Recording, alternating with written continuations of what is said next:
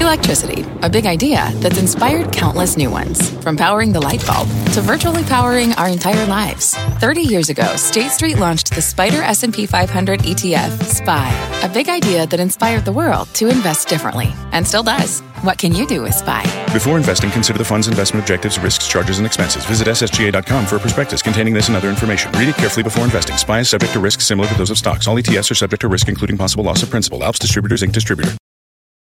Homes.com knows that when it comes to home shopping, it's never just about the house or condo. It's about the home. And what makes a home is more than just the house or property. It's the location and neighborhood. If you have kids, it's also schools, nearby parks, and transportation options. That's why Homes.com goes above and beyond to bring home shoppers the in-depth information they need to find the right home. And when I say in-depth, I'm talking deep. Each listing features comprehensive information about the neighborhood, complete with a video guide. They also have details about local schools with test scores, state rankings, and student-to-teacher ratio. They even have an agent directory with the sales history of each agent. So when it comes to finding a home, not just a house, this is everything you need to know, all in one place. Homes.com. We've done your homework. My mission is simple: to make you money. I'm here to level the playing field for all investors. There's always a bull market somewhere, and I promise to help you find it. Mad Money starts now. Hey, I'm Cramer. Welcome to Mad Money. Welcome to Cramerica. Other people want to make friends. I'm just trying to preserve some capital. My job is not just to entertain, but to educate, teach, put this one in context. So call me at 1-800-743-CNBC or tweet me at Jim Cramer. Now, look, if you're buying stocks here, it's okay. You just need to know you're fighting the Fed, okay? And that's not a fight many people can win. It's as simple as that, which is why the stocks got slammed today. Dow plunging 352 points. One point it was down 500, like I said it will be. The S&P plummeting 1.5%, 4%. NASDAQ nosediving 2.17%. Fed Chairman Jay Powell simply doesn't care about appeasing investors in the stock market. He doesn't think it's his job. I get that. He wants to slow down the economy so that we can avoid having a lot of inflation. I sat there like many of you, and I listened to how Powell talked today in the press conference. He made it crystal clear that we need more rate hikes, at least 2 more. That's what he said. Now, there are a lot of mistaken judgments, a lot of chatter being made all over the place today about what Powell's quarter-point hike and his plans for 2 more mean for the stock market. Mind you, I said the stock market. That's my bailiwick. My bailiwick, I know, okay? I know it. I'm not here to opine about what would be the perfect monetary policy from the perspective of the economy, or certainly not the ivory tower academic. I care what it means for your portfolio. I care what it means for how much money you're about to lose. I care what it means for how we proceed from here. First, I heard a lot of people say that Powell struck a perfect balance, a well-thought-out plan that's good for stocks, perfect thread of the needle. What plan are these people on, Zartan? Remember in October when the economy was just peaking, Powell told us that business was so strong that we needed 1 additional hike this year and 3 more next year? He said he might need to overshoot with the tightening in order to tame inflation. He could not have been more wrong. What happened? The stock market got killed. They know nothing. Now, though, inflation's a lot more subdued than it was in early October. The economy is obviously slowing on many fronts, and even the Fed is cutting its forecast for the GDP. So what does Powell do? He hikes rates. Tells us we're going to get 2 more. Thanks. He didn't drop the idea of more rate hikes with a how about we do one and wait strategy. He made it clear that he thinks there's still too much growth in the economy. There's still too many jobs, too few people to fill them, so the wages are going to go higher. Sure, he sopped that labor participation could be higher than he believed, something I believe in, but that's not something he's banking on. Let me put it very simply. Powell wants a slower economy than we have. He wants one that hurts Main Street. That's his plan. He has his reasons. But please don't go into denial here. The Fed is perfectly happy to gradually strangle the economy, the U.S. economy, in order to stamp out inflation or the potential for inflation. And that's bad news for corporate earnings, which means it's bad news for you. If anything, you know what? I was surprised at how well the averages held up today. You could easily argue that we should have been down 1,000 Dow points. Would have made sense. It made a ton of sense, given what I heard and all the thread-the-needle, pathetic justification nonsense that was heaped on Powell. But because the market was already so oversold, the worst it's been since the lows in February, the downside was more limited. Lots of people have already sold their stocks because they fear both the Fed's rate hikes and the economic slowdown that they've created, as well as the president's bellicose trade policies and some of the global slowdown that he's created. I can't blame anyone for selling. The rate of return for risk-free assets, that I've been telling you, like these, the certificates of deposit, CDs, just keeps going higher. You can earn 3.5% for 5 years without doing anything. Count me in. What can I say? That's a lot more satisfying than trying to play this treacherous market, at least for your retirement money like I'm dealing with. Only the fact that so many people have already bailed cushioned us from a huge fall. What else? People are saying that Powell has become more data dependent than he was before the meeting. You know what? That's untrue. It's untrue if you actually listen to what he said. Maybe you have to get some Q-tips. Maybe you have a problem with close listening. Powell's saying that inflation is more subdued, yet he still needs to raise interest rates. That's not data dependence. It's data indifference. Powell's saying that those of us who are worried about a cooling economy should recognize that employment is very strong. He's saying that people like me who are very concerned about job losses caused by Fed-induced slowdowns in housing, construction, oil and gas, manufacturing, freight, autos, paper, chemicals, Christmas retail sales, apparently don't know what we're doing. He's saying his homework is better than mine. Sorry, got the grades today. They're called the averages. Man, oh man, are they ever cascading. If Powell were right, this incredibly oversold market would have at least bounced higher. Look, I sincerely hope that he is right. I'm not rooting against you.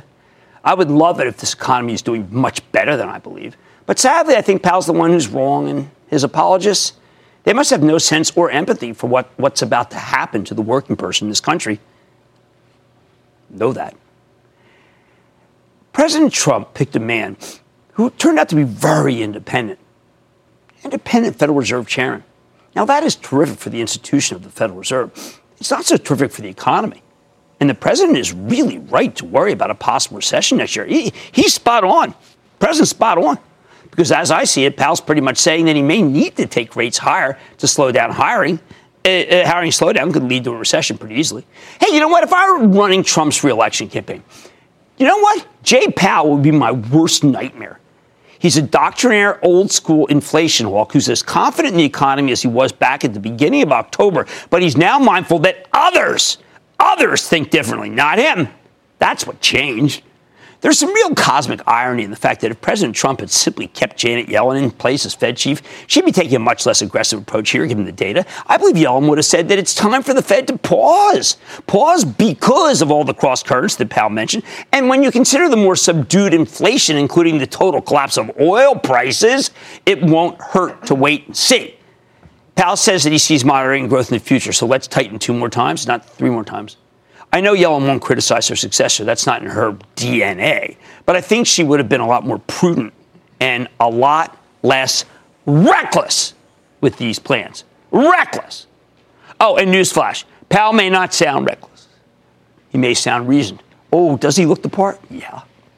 But the only people who should be really happy about his statements are the rich. Their wealth will be preserved. If you work for a living, you're finally getting a raise after a lost decade of wage growth. Powell wants to put a stop to that. I think that's his goal. Again, yay, the rich don't have to worry. Don't have to worry about a slowdown. Because you know why? You only need to get rich once. But the not so rich, sorry. In Jay Powell's dogmatic world, you're making too much money as it is. Now, here's what stocks would typically do for the next few days. On day one of this new leg, all stocks go lower. On day two, the stocks that do better in a recession start to rally, as long as the yield on the benchmark 10-year Treasury has plummeted to 2.7%, signaling a severe slowdown. I like Clorox, I like PepsiCo, I like Procter & Gamble, I like utilities. Day three, the classic growth technology stocks rally, the ones that don't need a strong economy to grow their earnings, because Jay Powell just assured us we won't have a strong economy. Thank you. Healthcare bounces. That's about it. Bottom line, I am disappointed in Mr. Powell, because he was so darn bullish about the global growth at the beginning of October, he couldn't say the obvious that he was too optimistic, and now he needs to be more concerned about the downside than the upside, even as employment remains strong. The result is bad news for both the economy and the stock market. Oh, and for you. Sorry, my friends, but that's really all there is to it. Let's go to Mark in Ohio. Mark. Yeah, Jim, thank you for everything you do for us all as investors. Well, thank you. I really appreciate it. Well, I got other people, forces against me here who are more powerful than I am, but thank you. Yep, you have been watching you since 2000. You do a fantastic job. Thank you. I just can't thank you enough for everything you do for all of us investors. I need it today. Today was just, I was steamed today. Go ahead. I'm sorry. I have a kind of a two-part question I'd like to ask you, if that's okay.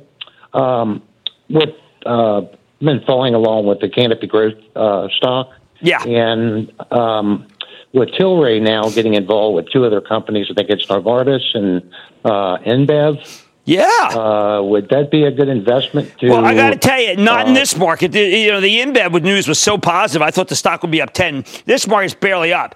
I like Canopy. They've got more money than Tilray, but I got to hand it to Tilray. This was good, and yet the stock is all the way down. But it's still a $6 billion company. Tilray's okay if you can get it for below 82. That's just good news. I mean, I didn't see InBev coming. All right, change. I changed. Not the Fed. Me. All right, this is what fighting the Fed looks like. Welcome to Welcome to Verdun. What a wild one. Mad Money tonight, Micron stock is plunging, and its drama with DRAMs is dragging the stock down. Then I'm sitting down with the CEO to find out what the company has to say. Then, could pessimism be peaking in this market? Holy cow. After today's decline following the Fed decision, I'm going to go off the charts to find out. A little contra review. And all eyes on Eli Lilly today, with the stock moving higher after updated its 2019 guidance, gave a dividend boost. Wow. Can the move continue? I've got the CEO. On a discouraging day, all I can say is, please stay with Cramer. Don't miss a second of Mad Money. Follow @JimCramer on Twitter. Have a question? Tweet Cramer. #MadTweets. Send Jim an email to madmoney@cnbc.com or give us a call at 1-800-743-CNBC. Miss something? Head to madmoney.cnbc.com. Fact. Running a business is not getting easier on your wallet. With higher expenses on materials, employees, distribution, and borrowing, everything costs more. Also a fact. Smart businesses are reducing costs and headaches by graduating to NetSuite by Oracle. NetSuite is the #1 cloud financial system, bringing accounting, financial management, inventory, and HR into one platform and one source of truth. With NetSuite, you reduce IT costs because NetSuite lives in the cloud with no hardware required. Accessed from anywhere, you can cut the cost of maintaining multiple systems because you've got one unified business management suite. You improve efficiency by bringing all your major business processes into one platform, slashing manual tasks and errors. Over 37,000 companies have already made the move. See how you'll profit with NetSuite, and then you can think of all the ways you could be spending the money you save. Company retreat in Malibu, anyone? By popular demand, NetSuite is offering a one-of-a-kind flexible financing program for a few more weeks. Head to netsuite.com to start saving.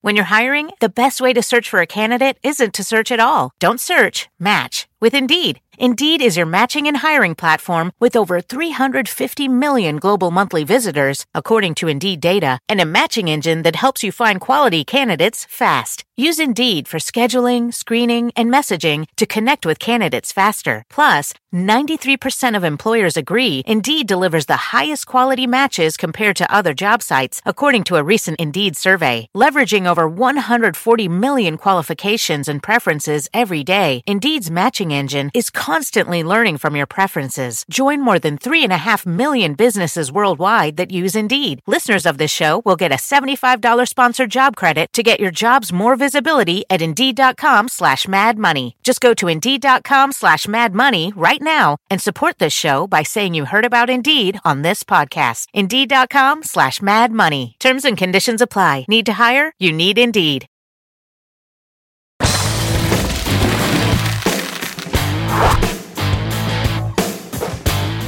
What are we supposed to do with this semiconductor commodity plays? Look at Micron, MU. It's the chip maker that makes all about DRAMs and flash memory, two basic building blocks found in all sorts of devices from PCs to smartphones. For months now, the stock's been going lower and lower as investors worried about pricing for both DRAMs and flash chips. Turns out those worries were well-founded.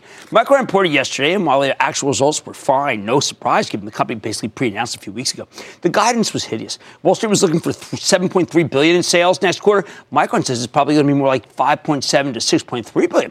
That's a shortfall. Whoa. Company believes it's going to earn $1.65, $1.85, but their analysts were expecting $2.44. Why? Because of an imbalance between supply and demand. This has always been the stock's downfall. Chip prices rise, then the industry starts adding production capacity, new supply floods the market, and those chip prices plunge.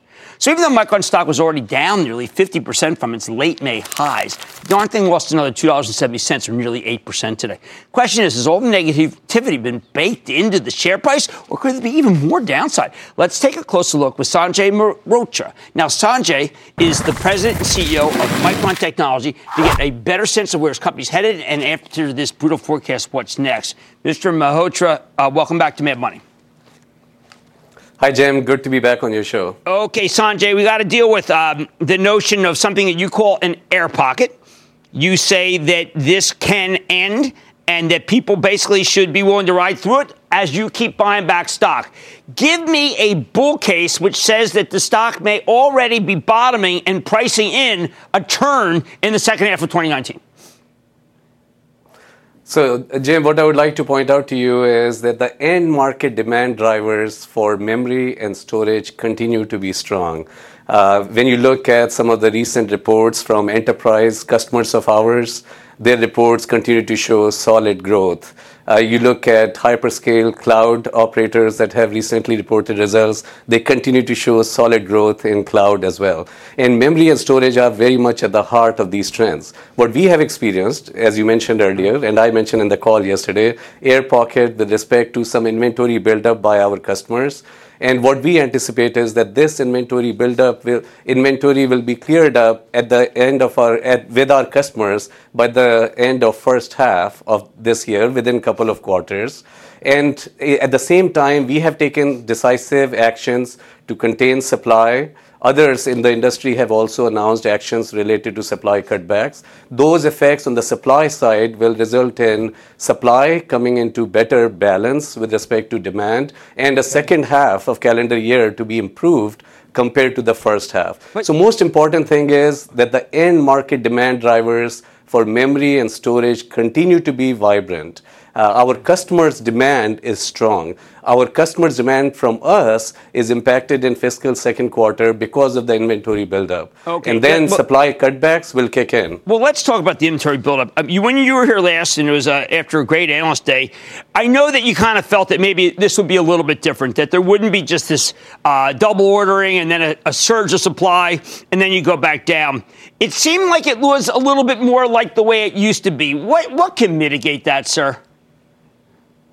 Well, I think what you have to look at is that over the last couple of years, the DRAM demand has gone up substantially as DRAM really has built strong value in the end market applications such as cloud, such as automotive markets, such as graphics. So this demand has gone up over a couple of years. Unprecedented levels of pricing and unprecedented level of demand increase over a couple of years. And that led some of our customers to build up some inventory because they were fearing shortages. So yes, we are in that air pocket where this inventory has to be cleared from the customers. But again, the main point is that the end market demand drivers continue to be more diverse than they have ever been in the past, because now you got cloud, you got data centers, you got graphics applications, mobile, PCs, and of course automotive, industrial IoT. All of these need more memory in order to ultimately deliver the value in their applications, in their end markets. So that's very different from times in the past. Now, you have been buying back stock. Maybe it's okay to pull back, let the stock, say, go under the $27.50 book value, get a little bit better value. Why stand there and get your head beaten in like you have for the last 30 points? Well, we plan to be disciplined in terms of managing our share buyback. We have announced our intention that 50%, at least 50% of our free cash flow we'll be putting towards share buyback.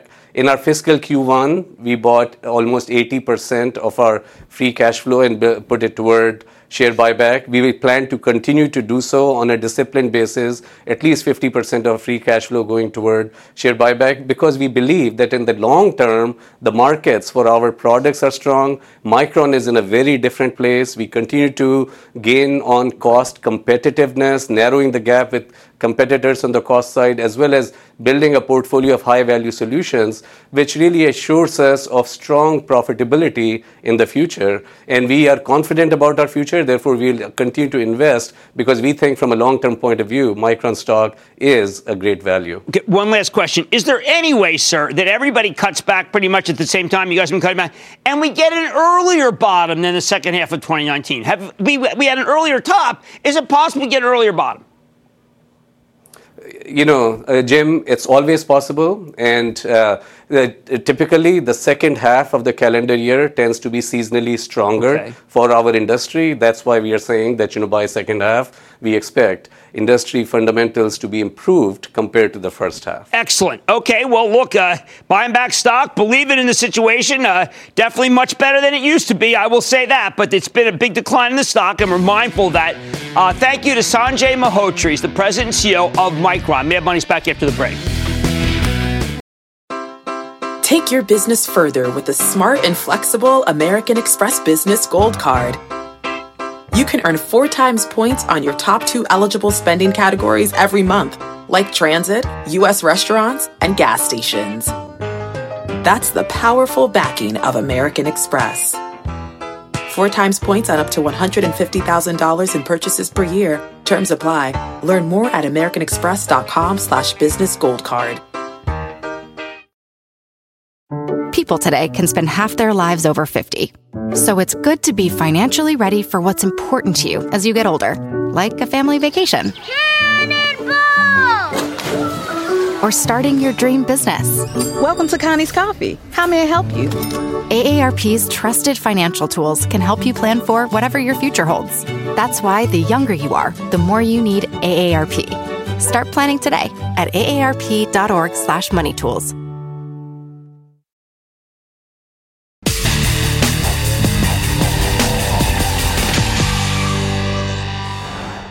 We spent the last few months gnashing our teeth and tearing out our hair, metaphorically speaking, as this market-induced vertigo whips us back and forth. And today was no exception as the Fed's hawkish stance turned a nice rally into a horrific sell-off. And as I said at the top of the show, it was hawkish. Every time we get slammed like this, the bears run riot, people panic. And the pessimism becomes palpable. But panic is not a strategy.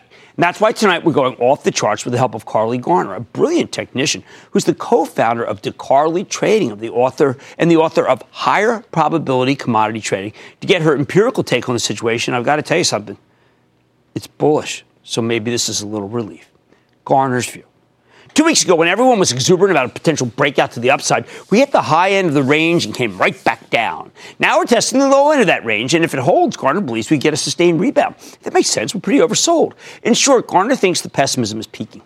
We're down dramatically over the past couple of weeks, and sentiment is incredibly negative. It's not just the chatter, although that's pretty pessimistic. For example, the CNN Fear and Greed Index, it suggests market participants are extremely fearful. This index runs from 0 to 100, with 0 representing extreme fear, 100 representing extreme greed. Right now, it's at 6. That is extreme fear. And that was before the Fed meeting. And we know that Investors Intelligence Survey is hugely bearish. This is the most negative that the CNN index has been since the market sold off at the beginning of this year and in early 2016. Both those declines were temporary, and they were great buying opportunities. So you got to wonder if maybe the selling's going to exhaust itself. It'd be easy to tell you the sky is falling here, right? Not after that Fed conference. And honestly, the Fed calling for 2 more rate hikes when it knows that the GDP is slowing, I mean, that's a serious problem. Come on. But remember, markets tend to bottom when investors get incredibly pessimistic, just like they peak when investors have too much optimism. Why? Because when everybody hates the market, that means there's no one left to sell. Have we finally gotten to that point? As Garner sees it, the latest decline is breaking the spirits of the complacent bulls. And that's the stuff bottoms are made of. Meanwhile, the price of oil has stabilized for the moment, and long-term Treasury yields have pulled back substantially from the highs. The 10-year's fallen from 3.25 down to an astonishing 2.76% yield. I mean, as of today, that was incredible.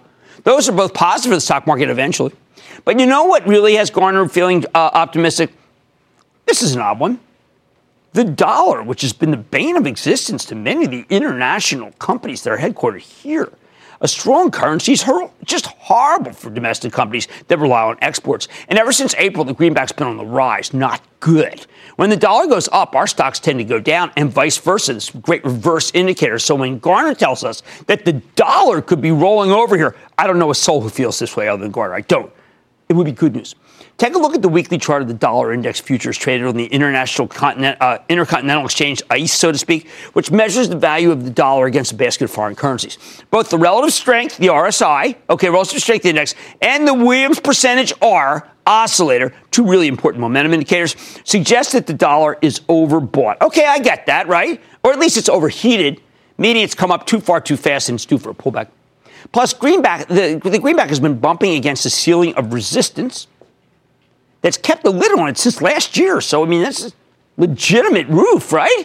Put it all together, and Gardner thinks a weaker dollar could be on the rise and giving U.S.-based multinationals a real boost. Well, that would be welcome. How about the stock market itself? Check out this chart, which shows the historical pattern in the S&P 500 over 30 years. Okay, so this is an amalgam, a melange, so to speak, of historical patterns. And right now, the seasonal patterns, they are so in your favor. This is the end. This is where we are, okay? I know it doesn't feel like that, does it? This S&P tends to rally in late December, and that doesn't mean it will happen again. But all else equal, you want seasonality to be on your side. Remember the other day I said that seasonality hasn't worked at all. The election stuff hasn't worked at all. Gridlock hasn't worked at all. So maybe this doesn't work at all, but it's important to see. All right, now take a gander at the daily chart of the S&P 500. Technically, the S&P 500 E-mini futures, which trade 23 hours a day, including Sunday night when I'm watching football. As far as Garner's concerned, the action lately paints a picture of a confused market, she says. The S&P has been trading violently between 25.70 and 28.20. As money managers frantically readjust the portfolios, she points out that even at today's lows, the market's only down 15% from its all-time highs. Doesn't feel like a lot more than that. It's pretty much in line with most other corrections we've seen since the Great Recession. Okay, so it's kind of garden variety. Now, the S&P 500 melted below its floor support today, 2570. It fell to 2507. Some people think that 2400, here we come. In fact, we ended up making a new low for the year. But Garner says that could be a positive development. Positive. Because it likely wiped out many of the lingering stop-loss orders floating around. As long as we can rebound from these levels back above 25.30, okay, so since we go back up here, in other words, go back from this what she thinks is kind of an outlier thing. Garner thinks that we will have more upside. It doesn't hurt that the Williams R percentage, okay, we love this Williams percentage R, oscillator, and relative strength index. Now they're deeply oversold. Let's see, it's oversold there. Good buy opportunities. And it's indicating we're due for a bounce. If we get that bounce, Garner could see the S&P climbing back to its ceiling resistance at 28.20. Wow, would that be welcome? Now look at that. In fact, she could even see the S&P breaking out to new all-time highs in the first quarter of next year. As crazy as many of you think that sounds. Then again, if you come out 3 months ago and told people the S&P 500 would plunge to 2,500 by the end of the year, they would have called you nut job too. But what if we don't bounce? What if the breakdown continues? All right, check out the longer-term monthly chart of the S&P 500 E-mini futures. Okay. Monthly. Okay. For Garner, this chart is a revelation. Okay, it's a whole book of revelations. It suggests that the S&P has been trading in a fairly wide channel ever since the financial crisis, with the floor at 23.25. Okay, you got to see this, right? 23.25, and the ceiling around 29.50 to 3,000. Okay, it's a channel. Now that the S&P's fallen below 25.30, she says that 23.25 is the new floor, down another 7% from here. Ouch! I mean, that's a lot more downside. It turns out this is a very binary moment, huh? Either stocks bounce tomorrow and we can maybe make a recovery, or we keep falling. Which way will it go? When you look at the relative strength index and the Williams percentage R oscillators, these indicators are flashing the most oversold reading since 2008. Remember, we didn't bottom in 2008, but that's a nice comparison. 10 years, huh? In short, she thinks that the 2017 rally got a little ahead of itself. So we need to spend 2018 digesting these enormous gains, which we've been doing. Maybe we need another pullback to finish the process. But from a technical perspective, Garner believes the recent declines are unremarkable. You could easily make the case that stock market's uptrend is intact. And as long as the averages hold over the recent floors of support, they'll potentially get back on track sooner or later. Of course, if she's wrong, we could easily see another 7% decline from here, and that would be horrific. Oh, and if the S&P really does pull back to 23.25, Garner says you want to be a buyer, not a seller. Wow. Bottom line, the Fed just committed us to 2 more rate hikes next year, borrowing, I don't know what, thermonuclear war, it sounded like. And if they stick to that plan, I am not optimistic about what it means to the stock market. Sorry, I'm constructive, but not optimistic. But the charts as interpreted by Carly Garner suggests that the pessimism may have gotten overblown here, even with a hostile Federal Reserve. And there's a case to be made that the market could potentially be ready to rebound, although she could just as easily see a further 7% decline here. So perhaps you should keep your head down. Where am I? I know the market's really oversold. I kind of want to split the difference. I think we can rally, and then I think we get slammed again. Why? Because the Fed's not on your side. James in New Jersey. James. Yes, on your 9 a.m. segment, a screen shows the direction of the Dow implied opening, Dow futures, and Dow fair value. What is Dow fair value? How is it determined, and how can it help me in stock picking? It really can. It's just a formula of where the future should be, but there's a time value of money that's involved. All you want to do is the direction, okay? If you see the direction down a lot, what that means is the market's going to open down a lot. I find it silly to look at, frankly. I think you should be looking at the stock market and individual stocks, not the futures, because, boy, have they ever been dead wrong the entire 2018. The entire 2018. All right, today was brutal but predictable because the Fed stuck to its plan. I expect more pain. The charts say there could be a bounce, though, but maybe not for a while. Mad Money, ahead. My exclusive with Eli Lilly. Now, there's a stock to own in this lousy market. Could the drug maker continue to deliver in the new year? I got the CEO. Then there's earnings, and there's forecasts, and there's lawsuits. How is the latter impacting the averages? Plenty. I'm going to give you my take. And all your calls, rapid fire, tonight's edition of the Lightning Round. So stay with Cramer.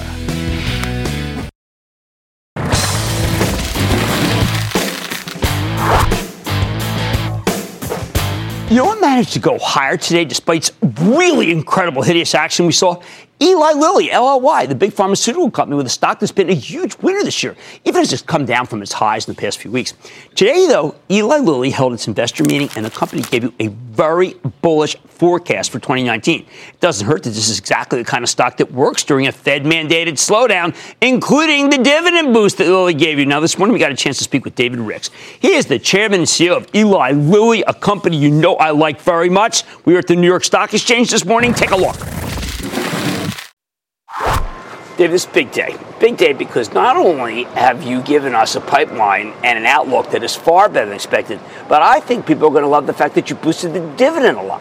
Yeah, it's an exciting day for us. We're announcing it's our capital markets day. We announced an increase in the dividend 15%, really our biggest increase in a long time, and that reflects our confidence in the growth of the company ahead. And we updated guidance and put out guidance for next year, which is, despite the Cialis patent expiration, growing the top line. I'm glad you mentioned. See, one of the things I like about Lilly is you put the headwind out immediately. Sure, yeah. I want to talk about the tailwinds. I see things going on. Migraine, yes. RA, obviously diabetes, cancer. These are things that are extraordinary. Can you point out some of the things that will be real step functions that will make it so that while Lilly is growing well, can grow even faster? Absolutely. Well, this is a great time to invest in science, and that's our business.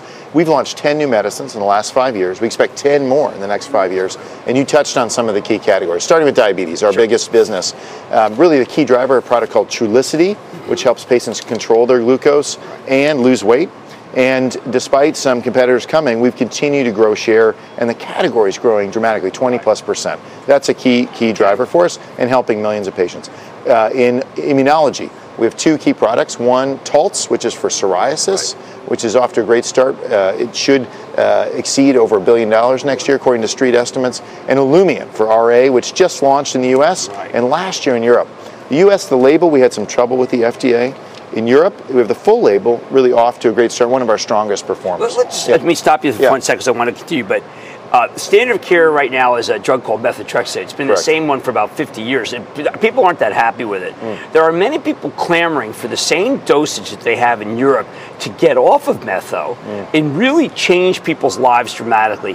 How long do you think it would take if you have really good data out of Europe that we might be able to get that drug dose bumped here? It's difficult to speculate on the timeline because we need the Food and Drug Administration to agree with us. I think we've been consistent through time that the totality of the data supports both 2 and 4 milligram approved in the U.S. That's not the state today. Only 2 milligram is for use by doctors and patients.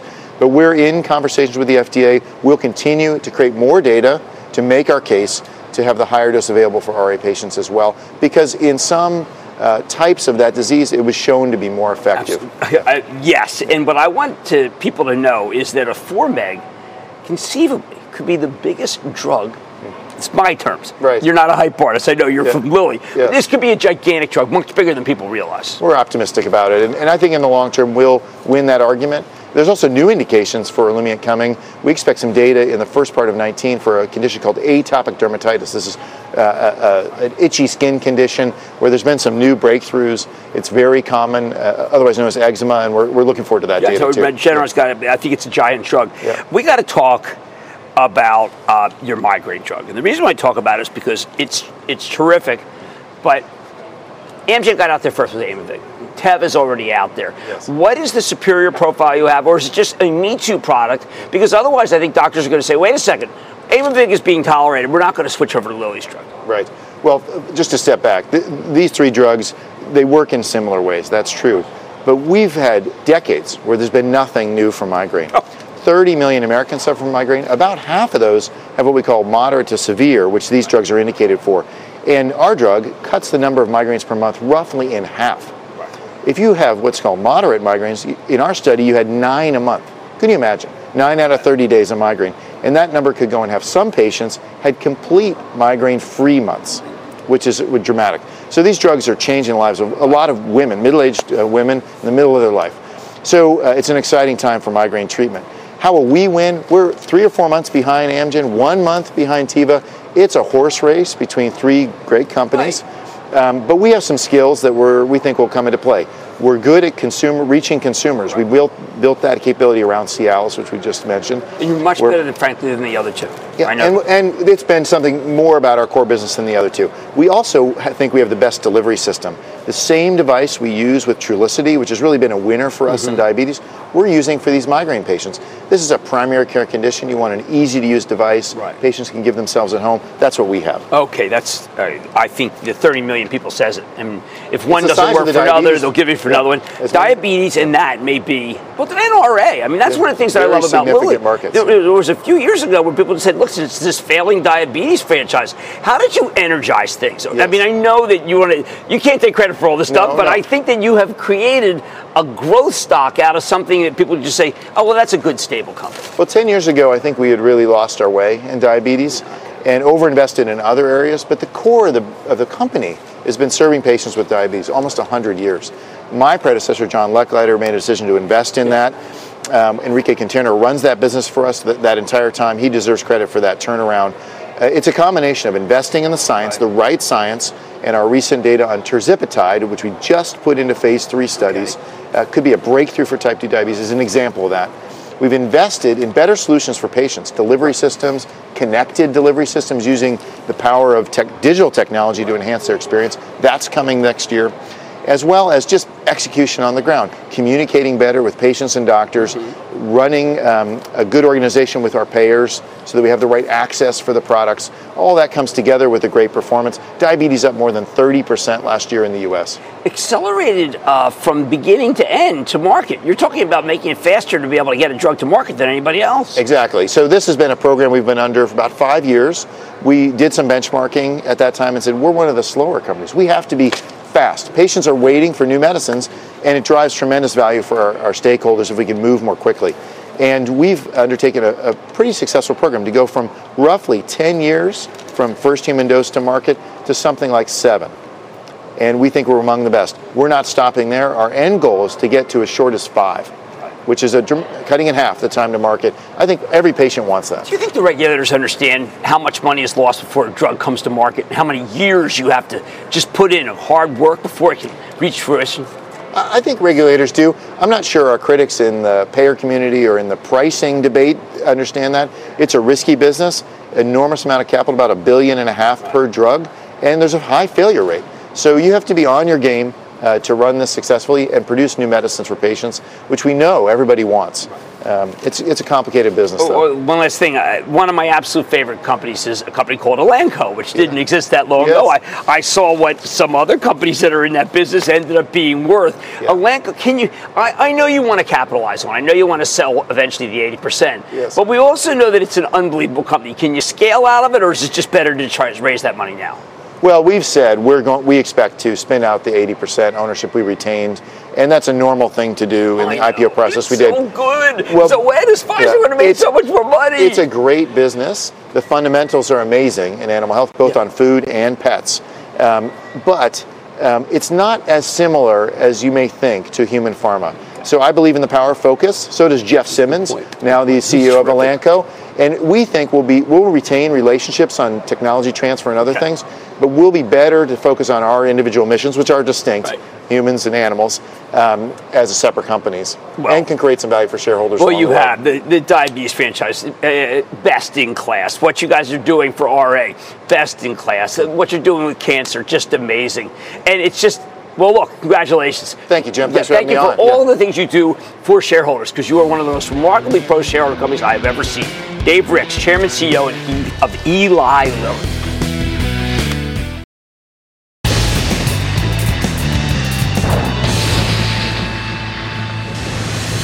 It is time! It's time for the light records.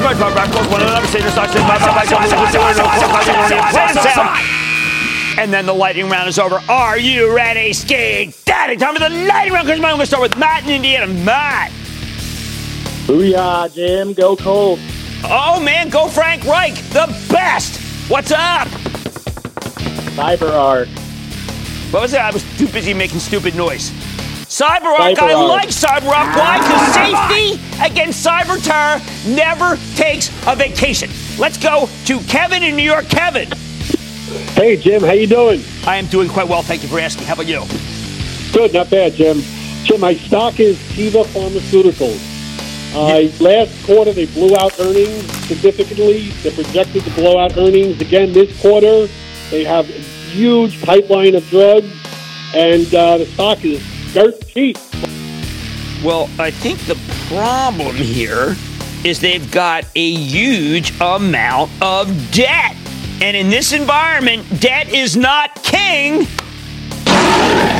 Sell. Let's go to David in No, man, I got to take my aggression out. Let's go to David in California. David.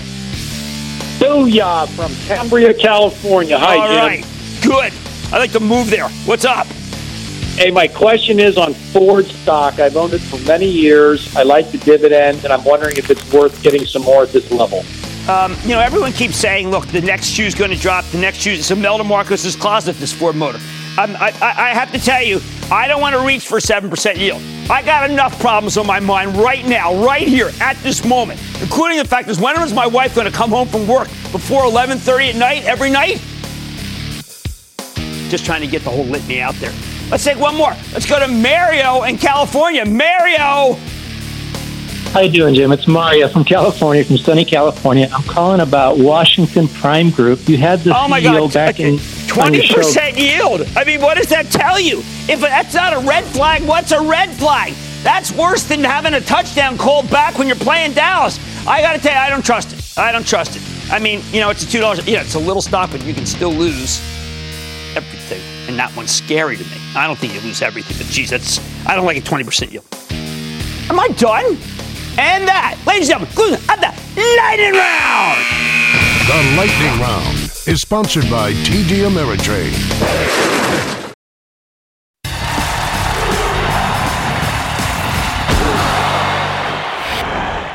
We know how to model an earnings forecast, but how do you model a lawsuit? Right now, we've got 5 situations where lawsuits are or could be front and center. Qualcomm versus Apple, Johnson & Johnson versus myriad users of talc who've gotten cancer, the Malaysian government's prosecution of Goldman Sachs for fraud, the District of Columbia has just announced case against Facebook over the Cambridge Analytica scandal, and the serious possibility of litigation against Allergan for selling breast implants that can allegedly cause a rare form of cancer, even though there was a warning. Let's take them one by one, starting with Qualcomm versus Apple, because this patent dispute has devastated Apple stock more than anything else except for worries about weakness in iPhone sales. Qualcomm's got a Chinese judge in some low-level provincial court to rule in their favor, banning sales of every iPhone from the 6S to the X, or the 10 as they call it. Why does this matter? Because if you look at the Chinese org chart, so to speak, every court is controlled by the Communist Party. And if the party wants to crack down on Apple, which is certainly a possibility given the trade war, that's bad news. That's why this lawsuit is more important than the federal suit that's going to be tried early next year in San Diego. Apple doesn't want to settle, so the potential for bad news just lingers. If this case goes against them, Apple could have even more downside. The stock got crushed today, off 3%. But if they come to a settlement with Qualcomm, you know what? I now think that stockholders would benefit. Next, Johnson & Johnson is being sued by about 12,000 women who claim to have gotten cancer from the asbestos in the company's talc. The hot button here, 2 big articles that directly accuse J&J of knowingly selling a product that contained asbestos, a serious carcinogen, for many years. Alex Corsi, the CEO of J&J, spoke to us earlier this week and denied these charges vociferously, okay? Said that there is no asbestos in talc and never has been, basically, and that therefore this whole thing about a carcinogen is wrong. Meanwhile, today, the court that ruled against J&J on behalf of a group of women in Missouri rejected the company's motion to reverse that jury verdict. It's the same judge that did it, that's awarded the women $4.69 billion. So this is a real issue. This one will now go to an appellate court in Missouri, not federal.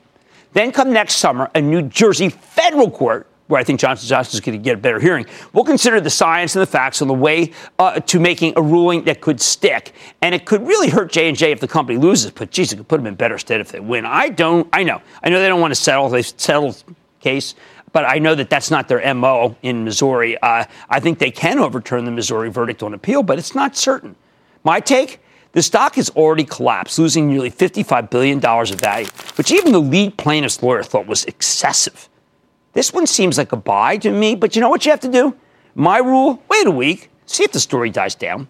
The stock of Goldman Sachs has been weighed down by this Malaysian case where the government's going after the firm for its role in this 1MBD scandal, something that's also being investigated by the U.S. government, Justice Department. Goldman helped set up the State Investment Fund, which Malaysian former prime minister promptly stole a fortune from. I think Goldman will have to settle somehow, agreeing to cough up some money and perhaps changing its already strict compliance policies. Good piece in the New York Times by my old friend Peter Rivas today, if you want more background. I do bet it ends there, but it will be an issue for months, not weeks, before we even hear a cogent defense from the company. That said, the stock's trading at a discount to tangible book value, and that's, while not for the faint of heart, does historically say it's very cheap. Facebook, all I can say is, what took so long? The District of Columbia Attorney General is bringing suit for violations of D.C.'s Consumer Protection Procedures Act. I predict that many, many more of these suits will be filed, and there's some great reputational risk. But if the smoke clears, I will doubt. Once you see these stuff all in print, I doubt the advertisers will stay away. Facebook is too valuable to them.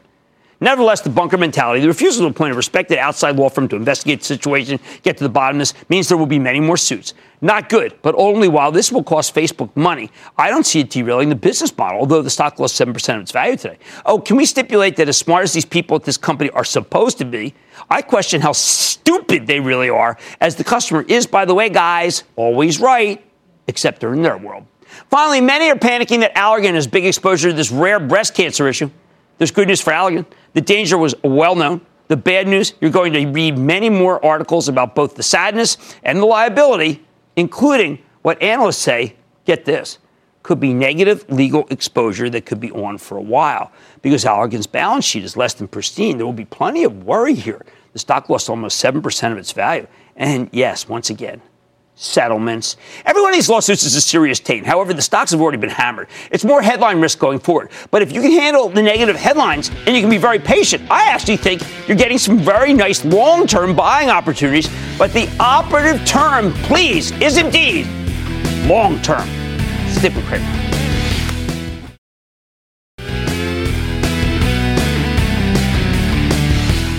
Okay, listen, what do? You need to stop inflation. Your way to do that is you stop the economy. That's what's happening. But you know what's a little sidecar of that? You stop the stock market. And that's what happened today. I just want to be a little more graphic. Like I said, there's always a bull market somewhere. I promise I'll find it just for you right here at Mad Money. Boy, am I ever looking. I'm Jim Cramer. See you tomorrow. This podcast is supported by FedEx. Dear small and medium businesses, no one wants happy customers more than you do.